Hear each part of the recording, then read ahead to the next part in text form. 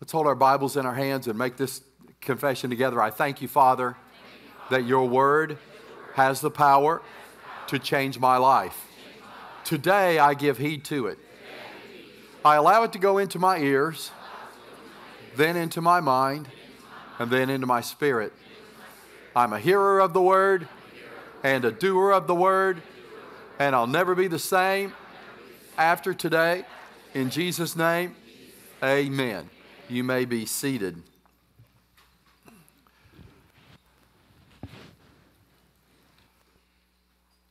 In Isaiah chapter 9, verse 6, we see names of Jesus that are written there.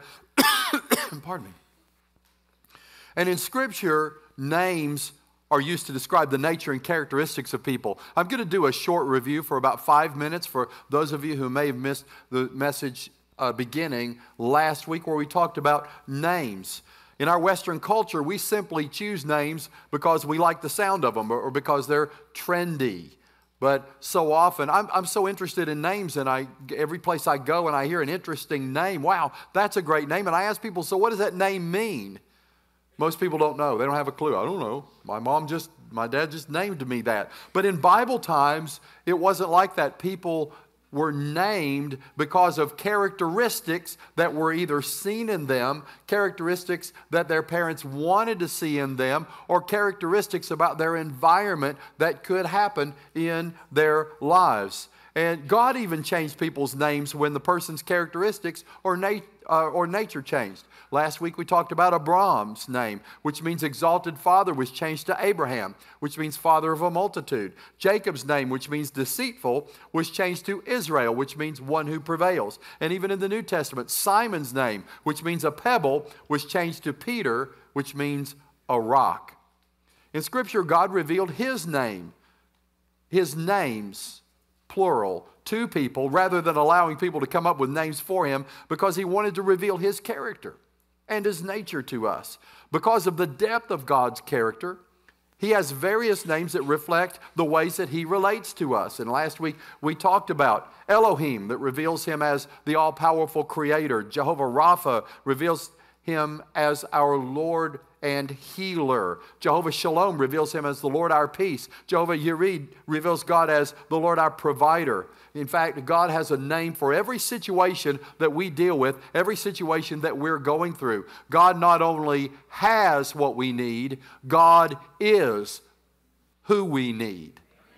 This is one of the reasons why God has these names and wants to be called by these names, is because God wants us to seek Him, not just what He has. This Christmas, don't you love it when your kids love you for who you are rather than what you're going to buy for them? It's the same way with God. God wants us to love Him for who He is, not just for what He can do for us. And so the names of God not only reveal what God can do, but also who He is.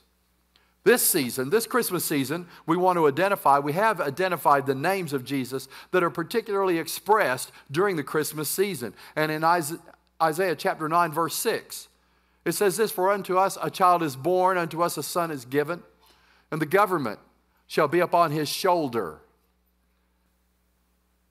And His name will be called Wonderful, Counselor, Mighty God." Those are the three we talked about last week.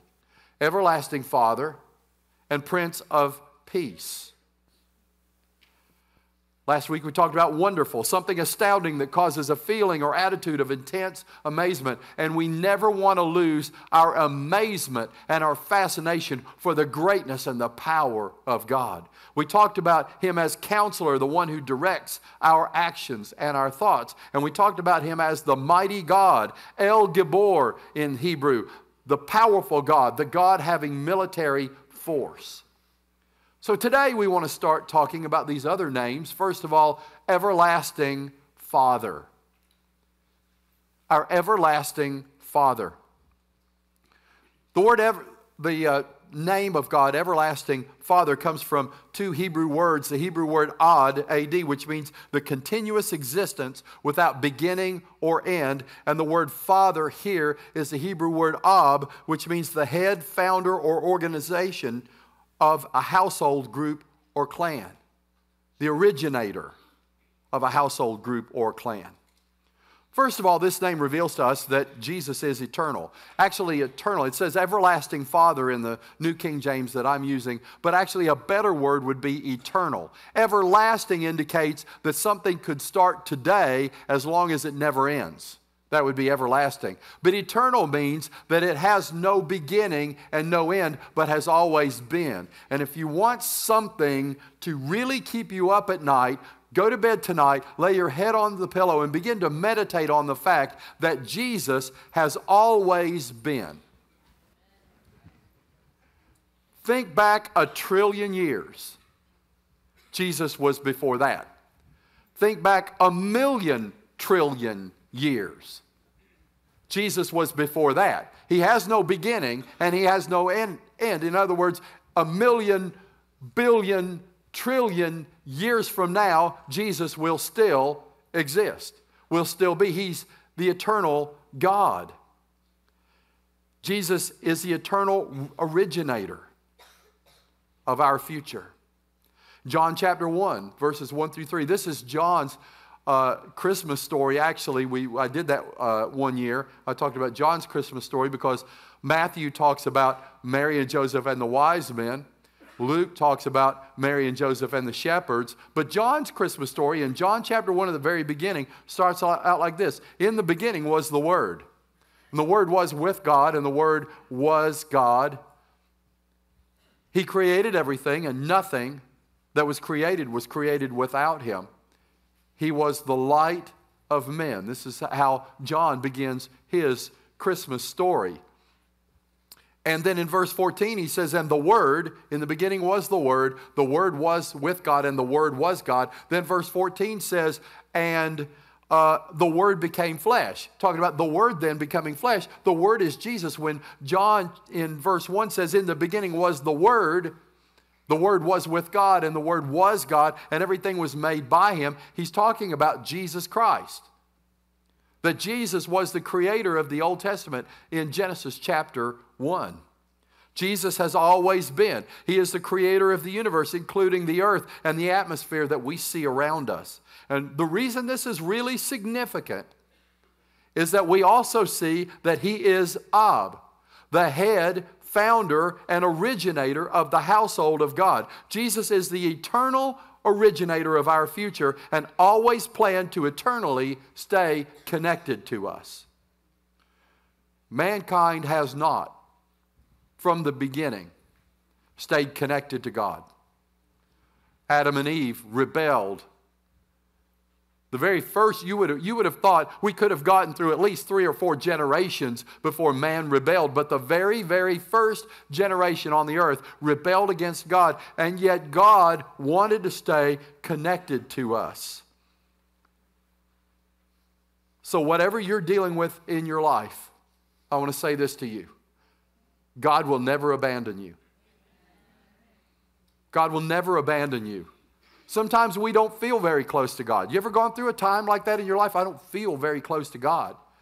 But I'm reminded of the story of the elderly man and woman who were driving down the road in their old sedan. You know, sedans years ago, how many of you remember the cars that had one bench seat all the way across? Cars used to be like that. You used to have to pay extra to get bucket seats. In college, we used to call those birth control seats. I'll let you figure that out.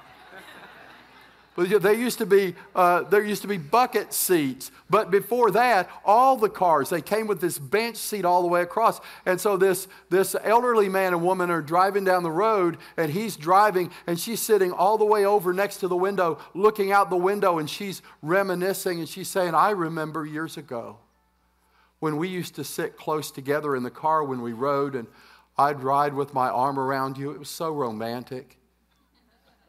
And he looked over and he said, I'm not the one that moved.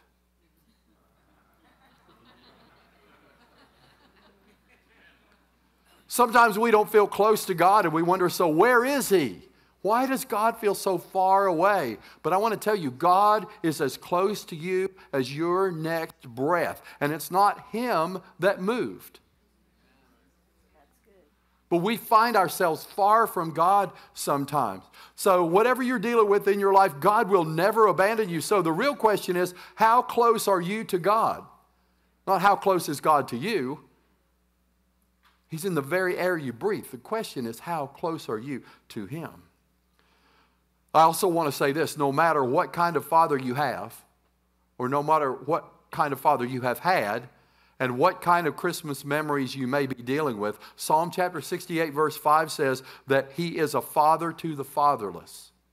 He will never abandon you. I know I'm reading more and more every year about, Christmas time is not a happy time for everybody because there are people that go through a hard time and people that have had challenging times in their family and they don't have Christmas memories. And I certainly understand and am sympathetic and want you to feel blessed by this message. But I want to say to you that God can be so real to you that you actually know and understand in your heart that you have a Father. He will never abandon you. Your earthly father, no matter how great he was or no matter how great he was not, can never compare to your heavenly Father. He is our eternal Father. Everybody say eternal Father. Then the Bible says that He's our Prince of Peace.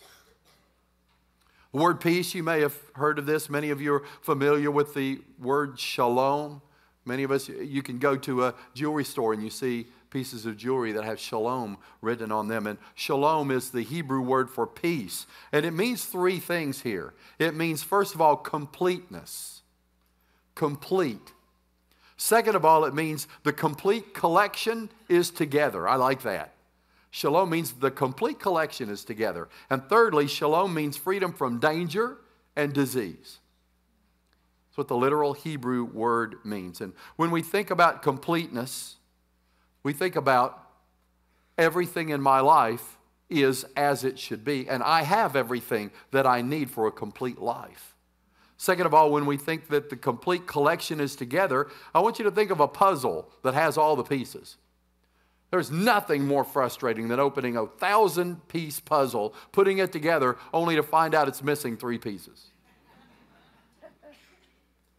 In Luke chapter 16, verse 8, Jesus tells the parable of the lost coin. He says, "What woman having 10 silver coins, if she loses 1 coin, does not light a lamp, sweep the house, and search carefully until she finds it?" He's asking a question here. He doesn't say that's wrong or right. He's asking the question, what woman would do that? What woman, having lost 1 coin, still having 9? There are some of us here that would read that and go, well, she's got 9. So is it really a big deal? She lost 1, okay. I lost my wedding band this week. Again.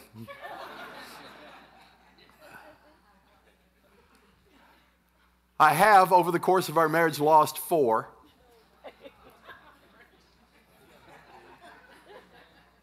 I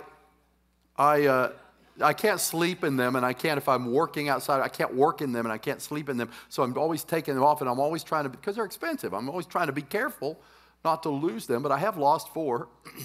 I actually had a spare because the last one I lost, I bought one and then found the other one. So the other one was in the safe, and so I lost this one. But everybody's going, oh, what are you going to do? What are you going to do? They were really concerned about all the women hitting on me, I understand, without a wedding band on. So I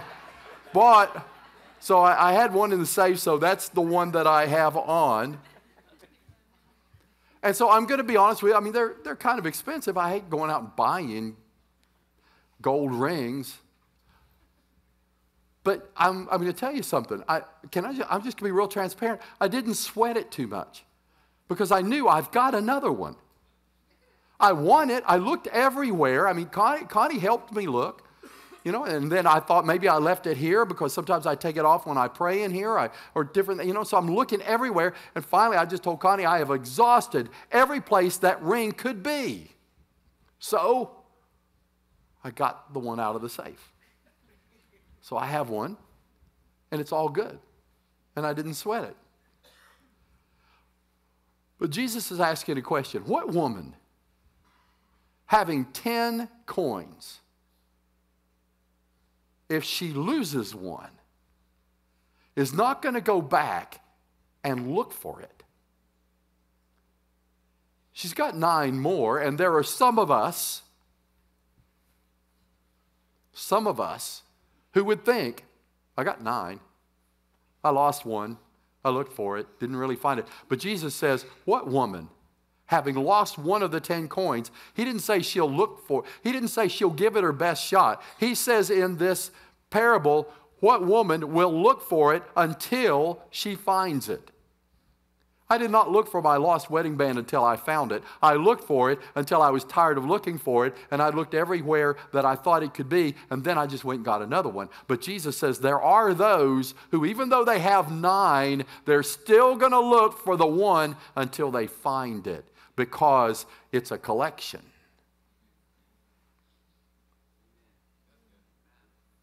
Peace, shalom, means the complete collection is together. All the pieces of the puzzle are there, and you put together the 1,000-piece puzzle, and you have the one left that goes in the one hole, and it fits, and you have all of the pieces. Jesus is the Prince of Peace. And the peace that is in him is in us. If he is in us, then his peace is in us. Colossians chapter 1 verse 27 says, to them God willed to make it known what are the riches of the glory of this mystery among the Gentiles, which is Christ in you, the hope of glory. Knowing about Christ is not our hope. Christ in us is our hope and our peace. Christ in us is our completeness. When Christ is in us, our whole world is complete. It may not look, I know we can look out through our cranial cavity, through our eyes, and we can see, I wish that was, we need to fix that, and that's not going according to plan. But listen, when Christ lives in us, it's all going to work out for our good. It's all going to work out. We just got to be patient. The completeness is there. The pieces of the puzzle that are our life all come together because the Prince of Peace lives in us. Mark chapter 4, verse 35. We have the account of Jesus calming the storm. Let me read this to you. On the same day when evening had come, Jesus said to them, let us cross over to the other side. Now when they had left the multitude, they took him along in the boat as he was. Other little boats were also with him. And a great windstorm arose, and the waves beat into the boat so that it was already filling. But he was in the storm, asleep on a pillow. And they awoke him and said to him, teacher, do you not care that we are perishing? I love teaching on this passage. I could teach on this for hours. But I want to get to this one thing where Jesus arose, he rebuked the wind and said to the sea, shalom. Completeness. The collection is together. We're free from disease. And most important here, we're free from danger. And when Jesus spoke that one word, shalom, the Bible says the wind ceased. And there was a great calm. And he said to them, why are you so fearful? How is it that you have no faith? And they feared exceedingly and said to one another, who can this be that even the wind and the sea obey him? This makes a great message to talk about. If Jesus is in your boat, Jesus will always calm your storms. Doesn't that sound like a great message? But it's not right. Because Jesus did it, and he didn't say, see how great I am? Jesus did it. He calmed the storm. He said, shalom. And then he said, how come you guys didn't do this? You woke me up to calm the storm. Where's your faith?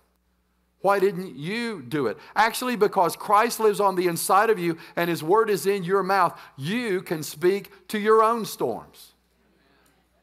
I'm not saying that we are victorious in life without Christ. I'm saying because Christ is in us, we can speak to our own storms and say shalom. Everybody say that, shalom. Shalom means my life is complete. Shalom means that all the parts of the collection are together. Shalom means that I am free from danger and disease. Shalom, peace. Mark 11:23 says, if you say to this mountain, be removed and cast into the sea, and don't doubt in your heart, but you believe that what you say will come to pass, you will have whatever you say. Why? Because Christ is in us and His word is in our mouth. Because He can live in you, He can work through you. Oh, that's tweetable. Because He is in you, He can work through you. And this is the thrill of the Christian life. The thrill of the Christian life is not just that we get to come to church, and church is a spectator sport, and we get to watch the show, the music, and listen to a message, and that's not what the Christian life is about. The Christian life is that God can work through you when He's in you. Thirdly, those are all the names of God in Isaiah chapter 9, verse 6 I want to talk about. Wonderful Counselor, Mighty God, the Everlasting Father, and the Prince of Peace. But then I want to pull one more name out of Isaiah chapter 7, verse 14. That's also quoted in Matthew chapter 1, verse 23 in the Christmas story. And that is the word Emmanuel. Emmanuel. God is with us. He is God. Because He's God, He doesn't love us because He has to. I mean, you know, God doesn't do anything He doesn't want to do. Is that too deep? God doesn't do anything He doesn't want to do. So He doesn't love us because He has to. He loves us because He wants to. And He's wanted to be with us from the beginning. In Genesis chapter 3, it says that God enjoyed walking in the Garden of Eden with people just like us. We sing a song here. Are we singing What a Beautiful Name today? Is that on the song list? Tonight at the candlelight service, we're going to sing What a Beautiful Name. This song has just kind of taken root in this church. We're singing it a lot, and I love it. And actually, I've quoted from it during my messages a lot. And one of the lines in there says, "You didn't want heaven without us, so Jesus, you brought heaven down." He wants to be with us. Emmanuel. This is the baby in the manger, the whole story of the baby in the manger. Why would God do that? Why couldn't God just redeem mankind and fix this whole sin thing? Why did He have to come to earth, born as a baby in a manger, live on this earth with knotheads like us, die on the cross, raised from the dead? Why didn't He fix it from up there? Because He wanted to be with us. A true friend, someone who cares about you, doesn't just send their love during a challenging time. They want to go through it with you. And they want to experience the victory with you. And they want to experience the victory with you.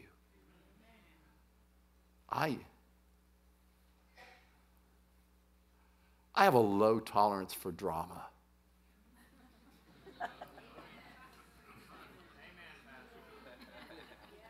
I'm sorry, I just have a low tolerance for drama. Now, don't get me wrong, I'll cry with anybody as long as there is a victory at the end.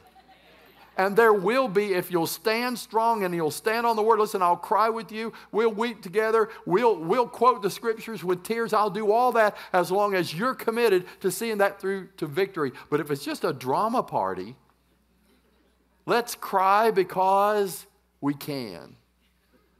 I'm not into that. I can't do it. I'll send, we got other people in the church that love that. I'll send them to you. They'll do that with you. I won't do that. But a true friend, somebody that cares about you, doesn't just send their love during sending my love. You know, I get a big kick out of the social media thing where people put, you know, I'm sending nice thoughts. I don't want nice thoughts. I want you to pray. But a true friend will go past that. And they don't just send their love during a challenging time. They want to go through it with you, and they want to experience the victory that you experience. And so God loves us so much that He didn't just want to send us nice thoughts. He didn't just want to send us deliverance. He wanted to be our deliverance.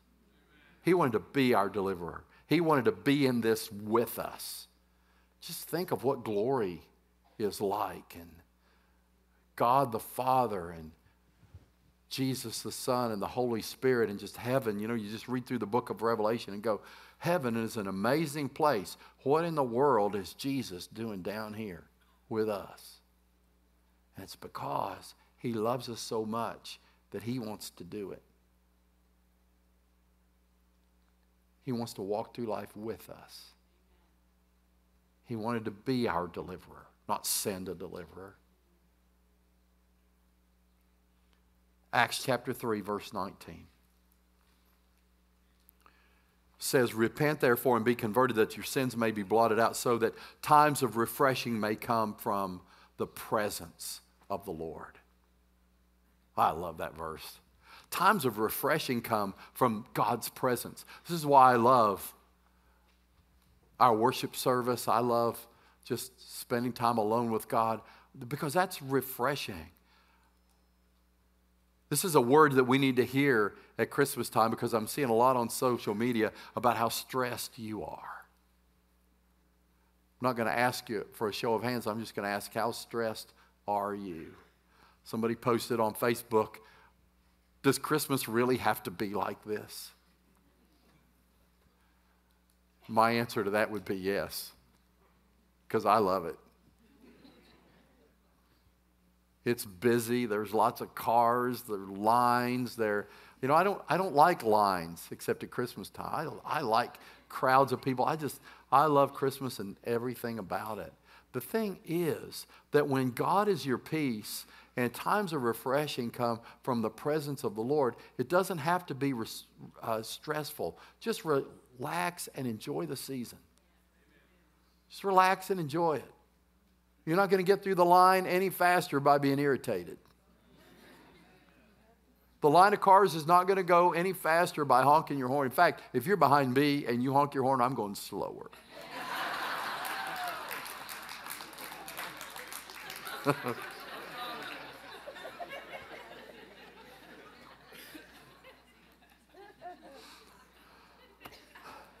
Our service is going to continue as the worship team comes, and I just want to lead you in a confession. I want to ask everybody to stand. The service is not over.